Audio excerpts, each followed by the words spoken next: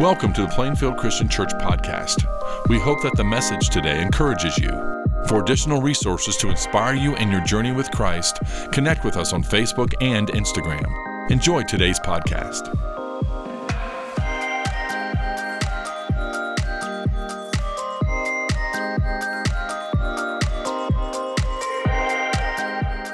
Did you know that this date is a palindrome? Did you read that? So today is 02/02/2020. It's been 900 years since that happened. So I'll see you on the next one, okay? That didn't cost anything extra today. That just comes with the price of entry right here. So we're happy to be together. In the name of the Lord, let's pray before we go on. Oh God, it's been so good to already worship with my brothers and sisters today. We need to be together. We need to be reminded of who we are and whose we are. We need to be reminded of this name that is above every name. We need to find balance for our lives here, Father. We need to reorder our priorities. We need refreshment for our souls and our lives in a world that stands against us. But we have sung already, if God be for us, who can be against us? And so, Father, thank you for the privilege of being here. Open our hearts and minds. In Jesus' name, amen. Luke 5 is where we are this morning, Luke 5. This is Cameron Halapeter.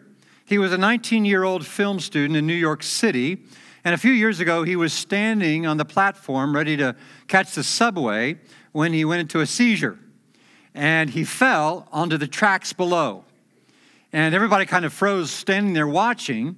And it was this man, Vernon Autry, who jumped onto the tracks. He was with his little girl there. And he pulled Cameron off the tracks into the draining trough that is there just seconds before the train arrived.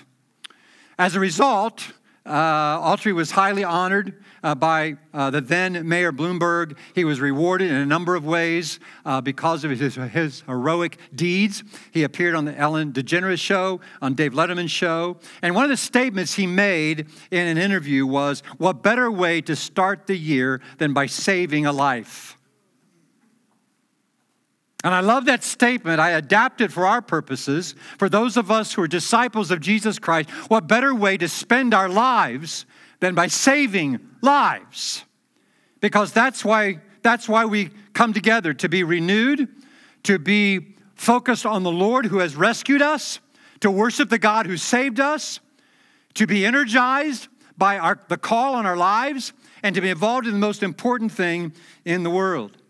Now, if you care about attending a church that understands people are lost, I say that because not every church believes that. There are some churches who believe that everybody eventually is going to be saved. I'd love that theology. It's just not in the Bible. The Bible teaches that there are two destinations, heaven and hell. And because some churches don't believe that people will spend eternity in hell, that God will somehow eventually save everybody. But if you go to a church that cares about and believes people are truly lost, they'll have some kind of purpose statement that says why they exist. Ours, you've heard over and over, you may be sick of it, but after all, it is Groundhog Day. So here it is again. Loving all people to new life in Christ. Say it with me. Loving all people to new life in Christ. Now, there'll be a leadership comes along in the future, and they'll change that. They'll write something better than that, something that speaks to us better. But I assure you, sometime, whoever that is, it will still basically say the same thing. That we're here to get people to Jesus by loving people to Jesus, and then and growing them and maturing them in Jesus. I mean, that's what we're all about. We have the message. It's the good news. Gospel means good news. This is the best news of all. We have the mandate, make disciples. It's very clear. And we have the master who said it and commanded it, Jesus Christ himself. There should be no confusion. It's our responsibility. It's our privilege. It is our joy to be involved in this. But to do that, we need a clear vision about it. We need to come back to it, because if we don't keep coming back to it, we will become very lame in it. We just will. That's true of anything. It happens in any category of your life that's important to you. If you don't focus on it, it'll get sloppy. If you don't focus on your marriage, if you don't sometimes stop and evaluate your marriage, it'll get very Mundane, ordinary, with no life in it. Same thing, anything that's important to us. Certainly, it's important in our relationship with Jesus Christ. So we started the year with a clear vision of Jesus, the best place to start.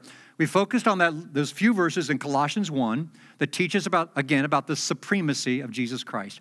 Out of that, the natural thing to flow to then is this clearer vision of our mission. That's what we're going to do. So we're going to start with these two scenes in Jesus' life, two different homes. One has a new skylight. The other has a new life. One has the religious crowd. One has the immoral crowd. One demonstrates great faith. One demonstrates great change. So here's the first one, chapter 5, verse 17.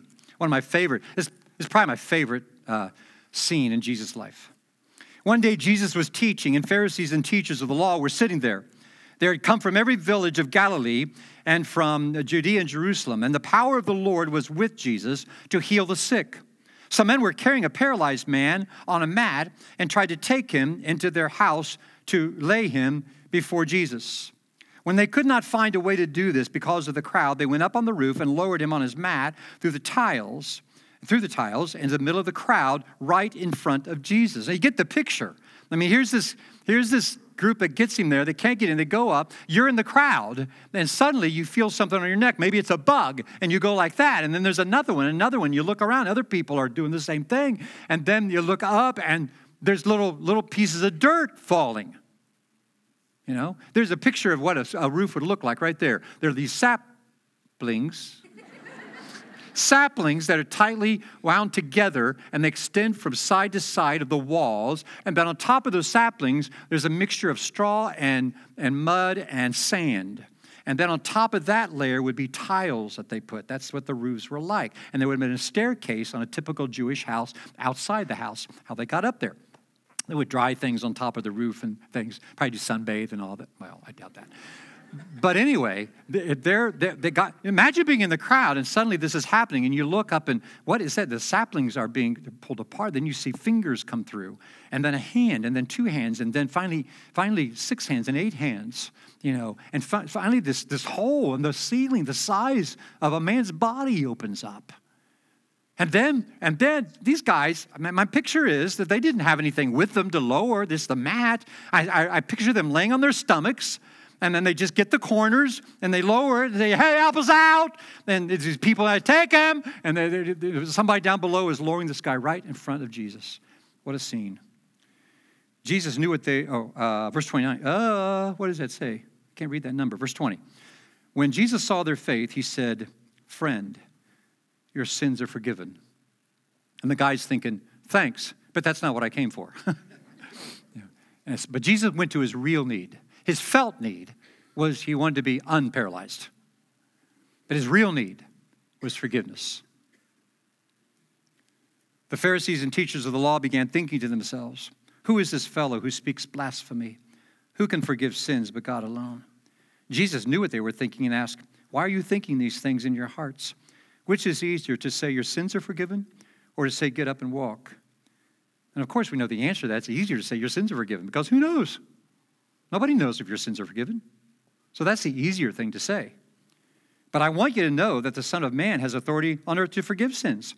So he said to the paralyzed man, I tell you, get up, take your mat, and go home. Immediately, he stood up. Not, okay, bring a wheelchair in, get this guy out of here now. He's healed. Or, anybody know a good physical therapist around here? How about an occupational therapist? This guy's going to need some help. He can't be left alone. No. Full coordination, full muscle intonation. Miracle. Immediately he stood up in front of them, took what he had been lying on, and went home praising God. Everyone was amazed and gave praise to God. They were filled with awe and said, we have seen remarkable things today. I want to ask you, what makes a vibrant church? If we were to put whiteboards everywhere, I'd say, okay, all you split up, go ahead, just start filling the whiteboard with things you think makes a vital church. Now, maybe you're here as a guest and you're looking for a new church home. Maybe you moved to our area and you are not looking for a dead church. Let's go find a dead church today. You know? And I hope we can find the deadest one because that's the church I want to be a part of. Well, no, everybody wants to be a part of a Vibrant. And if we were giving time on the whiteboard, we would have all kinds of ideas. A really involved youth program, a great vital children's ministry, a men's ministry, discipleship program, evangelism thing, outreach, prison ministry, all kinds of things. But I tell you this, nothing will make a church more vibrant than a shared burden for lost people. Nothing. There's no joy greater than when we help people get to Jesus. There's nothing that does more for our spirits and souls and awakens us out of spiritual slumber than when we start being burdened about lost people and want to do something about it. And so, here, what's what we're going to deal with today and this month. How are we going to be this? What does it mean?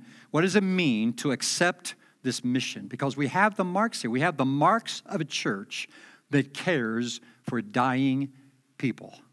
These are the marks of a church. I got 4 of them for you out of our text today. Now, I wouldn't have to say dying people. I could have said lost people. I could have said blind people. I could have said enslaved people. I could have said hopeless people. All those are appropriate words. But I used dead people because I think it gets our attention better. Because nobody wants to be dead. We want to be alive. And we're alive because of Jesus Christ. We're alive spiritually in Him. Now, I'm not using the word dead just to speak melodramatically. I'm speaking that way because Christ spoke that way truthfully. One time, a man was following Jesus, sort of.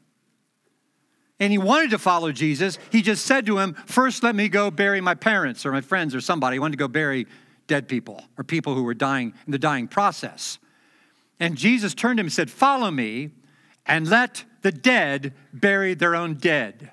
And what he was saying was, let the spiritually dead bury the physically dead. That was Jesus' estimation of many of the crowds that he saw. Not only they were like sheep, like a shepherd, but they were dead because of sinfulness and being cut off from the Father in heaven. So here's what it takes to bring dead people to life, individually and collectively as God's church. The first one is desperation. That's the mark of a vibrant church who cares about dead people. This paralytic was a hopeless man. There was nothing he could do about his condition. Now, we see homelessness here. And we'll drive up by a corner. And have you ever hoped the light would stay green before you stopped and you had to be right by him? Have you ever felt that way? I have felt that way before, shame on me, only because I don't know what to do with it. I don't know if by giving something I'm enabling an addiction or an alcoholism. By withholding, am I being terribly unlike Jesus? I mean, it's a struggle. I have landed, I think, at a place right now I want to be. But for a long time, I had to try to figure out, now I kind of want to stop there, For those of us who have been to Israel, I mean, when you see homelessness there, it is a deeper level than homelessness we see here. The people there begging, especially at the gates of Jerusalem, I mean, it is a pitiful picture of human existence with twisted limbs and missing limbs, leathered skin, filth. It is gut-wrenching to be there and see this. That's how I picture this man on this mat. And I don't know, we don't know what happened here. We don't know if it's the men's idea to carry him, one of those that thought of it, or the man himself heard that the miracle worker is in town and he had to get to him. Somebody felt desperation. Either this man did or somebody felt it on his behalf and know that maybe this was the day coming. And by the way, in that day, at that time, there was a twisted theology that if that was your condition or position in life, then that was God's curse on you. So he also felt like somebody that God was showing his displeasure toward. So he had that to deal with as well, you see. This is a bad situation in every sense of the word. This man was desperate. So somebody decided to get him there. It needs to be the heartbeat of every church. It needs to be the heartbeat of this church. And I fear it's not.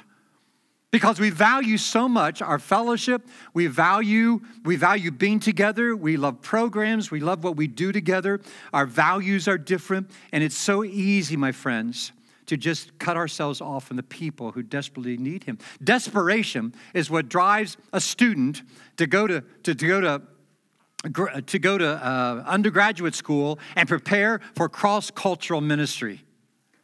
Desperation is what gives parents the joy that their son or daughter wants to do that. It's desperation that causes us to keep shelling out money sacrificially, that we can give this to the glory of Jesus. Our annual report says we've touched 45% of the countries of the world through our mission efforts this year. How about this year making it 50% of the world's countries? Or what ministries in our local area should we still be partnering with that we're not partnering with? You see, desperation does that. It causes a desperate heart of a church causes us to do anything we can do to reach people for Jesus and rescue them from hell itself. The second mark is compassion. Compassion means to suffer with or to put self in place of another. Now, those of us in Christ, we can't imagine life without Jesus, can we? We want to think about life without Jesus. And we don't want our kids to end up without Jesus. We don't want our grandkids to end up with Jesus. We want to do whatever we need to do to help get people to Jesus and to help our kids and our grandkids love Jesus with all they have. And yet, most of the people we meet are without Jesus. For our book club that I'm in, we're reading Just Mercy. How many of you have seen the movie already? A few of you? I mean, the book is grueling. I want to go to the movie and not read the book. The book, it's about a lawyer who uses his degree to help people on death row who have not been dealt properly in the justice system. And that shouldn't be there. And it is a hard book to read. I don't want to read. I'm only reading it because I have to talk about it one day, and I don't want to. And I'm reading it because the subtitle is a story of justice and redemption. I'm still waiting on the redemption part. Right now, it's just really tough to read. And I was on the treadmill this week reading it, and I had to stop in the middle of it because all of a sudden it hit me that we are living in a world of people that are on death row, a death row far worse than one that leads to lethal injection. And how often I miss it, how often I forget that Christ is coming. And every day people who are not ready to stand before him are leaving this earth experience. Friends, we have to be a church that understands this. I love Paul's words in Romans 9. I have great sorrow and unceasing anguish in my heart, for I could wish that I myself were cursed and cut off from Christ for the sake of my people, those of my own race. Oh God, give us hearts like that. Give us accepting hearts of this mandate and the Christ who sends us out for this very purpose. The third mark is innovation. Innovation. I love this scene. There's no room when they get there. And they get creative. Now, I know me. If I'd been one of the guys, sorry, old chap. There's no room. It's filled up. Maybe you can see Jesus tomorrow. We'll come back tomorrow. That'd be me. Can't do it. But somebody, either one of the guys carrying him or the guy on the mat himself, thought, no, we're not stopping now. We've come this far. We're not turning back. That's how this group started to think. My guess is they had to take a vote, maybe. Naysayers got outvoted. I would have gotten outvoted that day. We need a theology of innovation that we live with all the time. We are never more like God than when we are creative. Something happens to us as we get older. Now, I have a grandson. I have 7 grandkids. My one grandson, Graham, is so creative. This is my grandson, Graham. He's always inventing stuff. He wears his mom out because he needs help getting all the stuff together. So this is his latest. This is Gatorade with a straw goes to the bottom of his popcorn bowl. So he can have his popcorn and Gatorade right there, handy. So he's always coming up with, I suppose he'll be an engineer. Maybe not. I don't know. Anyway, when I look at him, I think, what happened to me? I'm not very creative. I am so stunned by some of you, the vocations you have, or those of you in marketing and advertising, some of you and what you write is just amazing to me, how creative you are in writing or other things that you do with your life and your hobbies. But typically as adults, unless you are designed to be creative, we don't think the rest of us are. And yet God created all of us to reflect his image, including creativity. And we as a church need to learn to continue being creative in whatever that means. Now, on Christmas Eve this past year, we gave away an iPad. I know people thought, why in the world are you giving away an iPad? Because there was a design for it. The group that planned I wasn't a part of that circle, but those who planned the Christmas Eve gathering wanted to give away an iPad to be generous for one thing, but also to make contacts with people who may have never walked in our building before. And maybe we could get some contact information, not to nag them, but at least, encourage them. And so there were about 2,900 people here for Christmas Eve. 599 of them signed up for the iPad. 27 of those had never been here. We had no contact, no touch with them before. This was the first touch, as far as we know. Of those 27, 14 signed up for either Equip You, Engage, or Starting Point. So that was good. And then the man who won, I don't know if he and his wife are coming here or not. He came because his wife had been watching our sermons online for the past few months and decided to come here for Christmas Eve. Now, I don't know what God's going to do with any of that. Maybe nothing will result. But something was done that might go somewhere sometime. Two of our college students are Paul Planker and Ty Royer. They go to Purdue. They're roommates there. And by design, they wanted to get other guys to go with them to the Christian Campus House, one of the best campus ministries in the United States. And so they found the best music they could. They opened their dorm room hoping guys would stop in, and guys did. And as a result, they took 14 guys with them to the Christian Campus House. It took a little bit of thought and creativity to do something in the name of Jesus. Julie is a 6-year-old girl in Lexington, Kentucky. On Christmas morning, she baked brownies, and she went to UK's library to hand out brownies to any student who might walk by on Christmas morning. Here came a student, and she gave him a brownie. He said, "Why are you doing this?" And she said, "Because Jesus wants me to." She didn't know that student was a Muslim student. And for the previous 2 years, that guy was wrestling with the tenets of his faith. He said to Julie, "Do you think I could go to your church?" She said, "Sure." So he went to church with Julie that Sunday. He didn't go to big church. He went to children's church. And he sat on the floor with Julie and heard for the first time the story of Zacchaeus.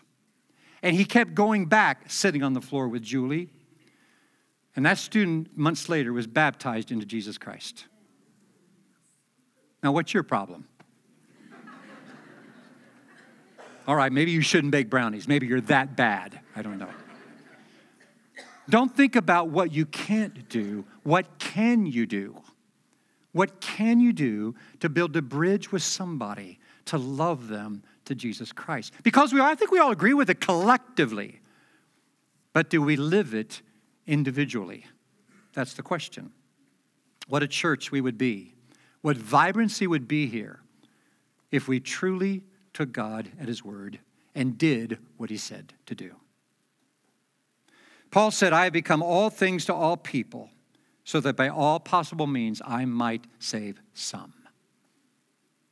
So let's figure that out. And the fourth mark is cooperation, working together. You know what? Have you ever had to move somebody that's dead weight? I mean, it's nearly impossible. But when you have a few, you bear it together. Now, the one question I have for you today is who carried you to Jesus? Who would be the who would be the top 4 people God used to get you to Jesus? Now, I've asked that question to some people I get to have a spiritual conversation with, and they'll say, well, nobody really. I just Googled the church. No. How did you get, I Googled. No, more than that. What else? Well, I think. I said, when you were a little boy, did anybody ever take you to church? Well, yeah. He was carrying you to Jesus. You didn't know it, but a seed was planted. Was there anybody in your extended family who believed in Jesus at all? Well, my grandmother died when I was real little. I was about 5 years old, but I remember her praying for me. Oh, your dead grandmother carried you to Jesus. Yeah. And they might tell about a friend in college they knew, or they were turning the radio and they paused on K-Love and they heard this really good psalm they loved. Oh, K-Love got you to Jesus. All possible means God will use to get people to Jesus. Maybe today you'd all text those top 4 people and thank them, or call them, email them. Thanks for carrying me to Jesus. Because we all need that. We got to cooperate together. We got to work together. You see, it used to be, like when I was first in ministry, I could meet with a person who was pretty much a blank slate, and I could just talk to a person, tell them what they need to know, and okay, yeah, I want to do that. I want to be right with God. It's just not true in our world anymore. And today in our world, it takes a person knowing 7 people who have a genuine living relationship with Jesus to get to Jesus themselves. They need to have 7 good friendships of people who really know Jesus to get them to Jesus. It takes a lot of effort, a lot of conversation, a lot of just enjoying being with each other. See, here's the principle for life. The more significant a decision, the longer it takes to make a decision. We know that, right? I mean, it takes longer to buy a car than to buy a coat. It takes longer to buy a coat than to buy a rump roast. Well, unless you're that picky, It takes longer to buy a rump roast than to buy a book of stamps, right? The significance of the decision determines how long it takes. So when we're walking with somebody to Christ, you realize what we're trying to get them to: a new Lord for their life, a new purpose for their life, a new worldview, a new lifestyle. Everything is an upheaval. So we have to be willing to love for the distance and to engage for the distance and to be okay for the distance. Another way we cooperate is just praying together. Bill Furman's one of our men that comes Friday morning to our men's group at 6 o'clock every Friday morning, 6 to 7. We're together for devotion, to eat together, and to pray together. And he said recently, there's about 60 or 70 of us are there, and he suggested a few weeks ago, why don't we just all write down a name of a person we know is not ready for Christ? And every week at our tables, we'll pray for a different person. So that's what we're doing. We're just 8 guys at each table praying for that one particular person. We don't know what's going to happen to it, but the least and the most we can do is be praying for people who are not ready for Christ, who are not in Christ. Maybe in spring you need to have a block party with other people in your neighborhood who love Jesus, and just open your yard, have a cookout, just to build relationships with your neighbors. You don't even know their names. Or maybe desserts on the driveway, as some people in our church have. They have desserts on the driveway once a month. Bring a dessert. We just sit there around together and chew the fat. Just to build relationships and enjoy people. That's what Jesus did. As you're going, he says, make disciples. It's not a compartmentalized thing we do. We do it as we're going. Again, though, if you don't think people are dead, you're not going to be involved in helping them have life. It starts there. Now, out of that then, here's the mark dying people brought to life by Jesus have. That's the second part of our text. I said the marks dying people brought to life by Jesus, but actually, I'm not going to talk that much about this. You've heard most of what I got to say, but you're not leaving yet, so here you go. Verse 27, after this, Jesus went out and saw a tax collector by the name of Levi, that's Matthew, sitting at his tax booth. Follow me, Jesus said. Levi got up, left everything, and followed him. Then Levi held a great banquet for Jesus at his house, and a large crowd of tax collectors and others were eating with them. But the Pharisees and teachers of the law, who belonged to their sect, complained to his disciples, "Why do you eat and drink with tax collectors and sinners?" Jesus answered them, "It's not the healthy who need a doctor, but the sick. I've not come to call the righteous, but sinners to repentance." But we like hanging around healthy people, don't we? That's where we're comfortable. We don't like to be around sick people. We might get contaminated. That's what we think. That's why we have to stay in our holy huddles, because something might happen to us if we hang out with people like that. We got to get over that. We got to learn to go where sick people are. For those of us in Christ Jesus, there's nothing quite so stirring as the testimony of a dramatically changed life, right? And this is one dramatic one. Evidently, Levi, Matthew, had been in the crowds. My guess is Jesus had seen him and noted him. He was a tax collector. Most of you know a lot about tax collectors in that day. They were the worst of the worst. That Jesus put them on the level of prostitutes.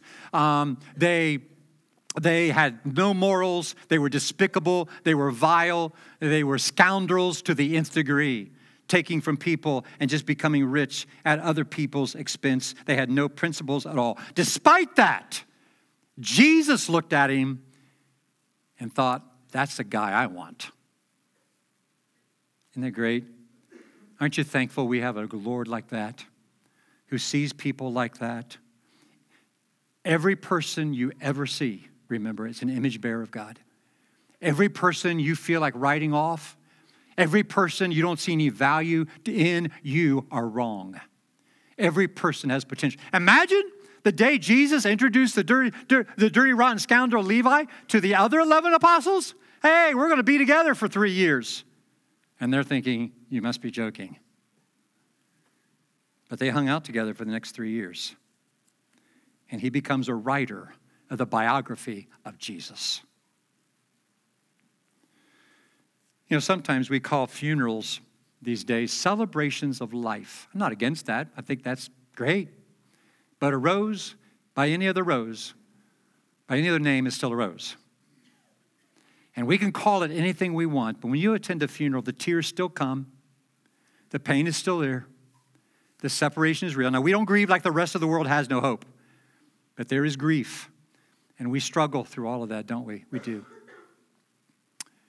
But you know, when we watch a person be baptized into Christ and be raised up, it is a true celebration to life and of life. And we applaud. I mean, that's a pale thing to do in response. We should have all kinds of ideas of how we're going to celebrate that person who was once dead and is now alive. When we walk with a person to Christ, we are pointing them to a life of adventure and joy and purpose and eternal a life, an abundant life here and now, and to a person that will walk through them through any valley when the earth shakes under their feet, that they stay strong and solid.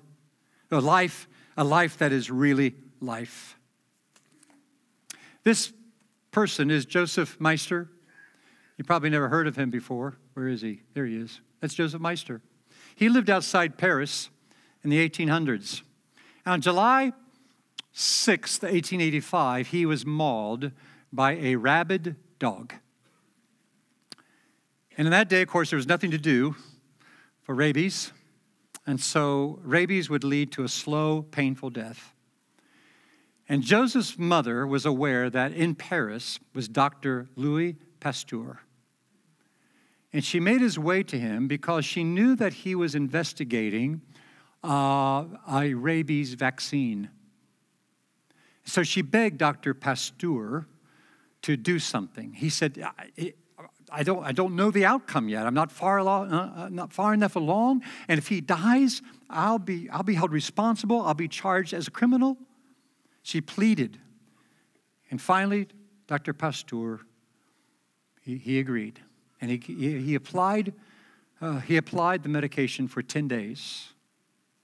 Dr. Pasteur died in 1895.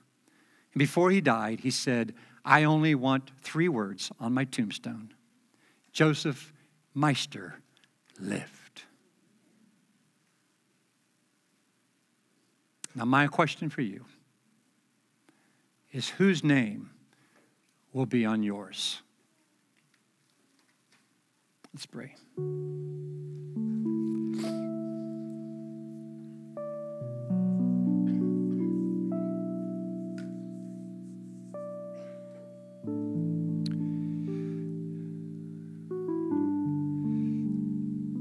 Father, on the cross on which Jesus died bore a sign above him. This is Jesus, King of the Jews. And he has become our King. And on that day, Father, 2,000 years ago, this great exchange happened so that we wouldn't have to live a life of death, but we could be resurrected to a new life. So 3 days later, after he took his last breath, Father, he walked out of that tomb. And over his tomb today are our names. And we so thank you, Father, for that. So we pause now to remember this grand occasion in history when Jesus died for the sins that brought us condemnation. And we celebrate at the same time the life that we get to live today. But Father, how can we do this and not be heavily burdened by people in our lives who don't understand this, who don't know this, who don't know Him? And so as we remember you today, Father, we bring you prayers of gratitude and thanksgiving. And we bring you the names of real people we know, whose names we want included over that empty tomb. And we give ourselves to you that will use us to that end. May God be praised in Jesus' name. Amen. Thank you for listening to the podcast today. It's our desire for you to grow in your understanding of Christ's love as you partner with us in our mission to love all people to new life in Christ. If you have any questions about our church or would like to plan a visit with us, go to plainfieldchristian.com. If you would like to receive our podcast every week, we encourage you to subscribe to the Plainfield Christian Church podcast on whatever podcasting platform you prefer. Have a great week.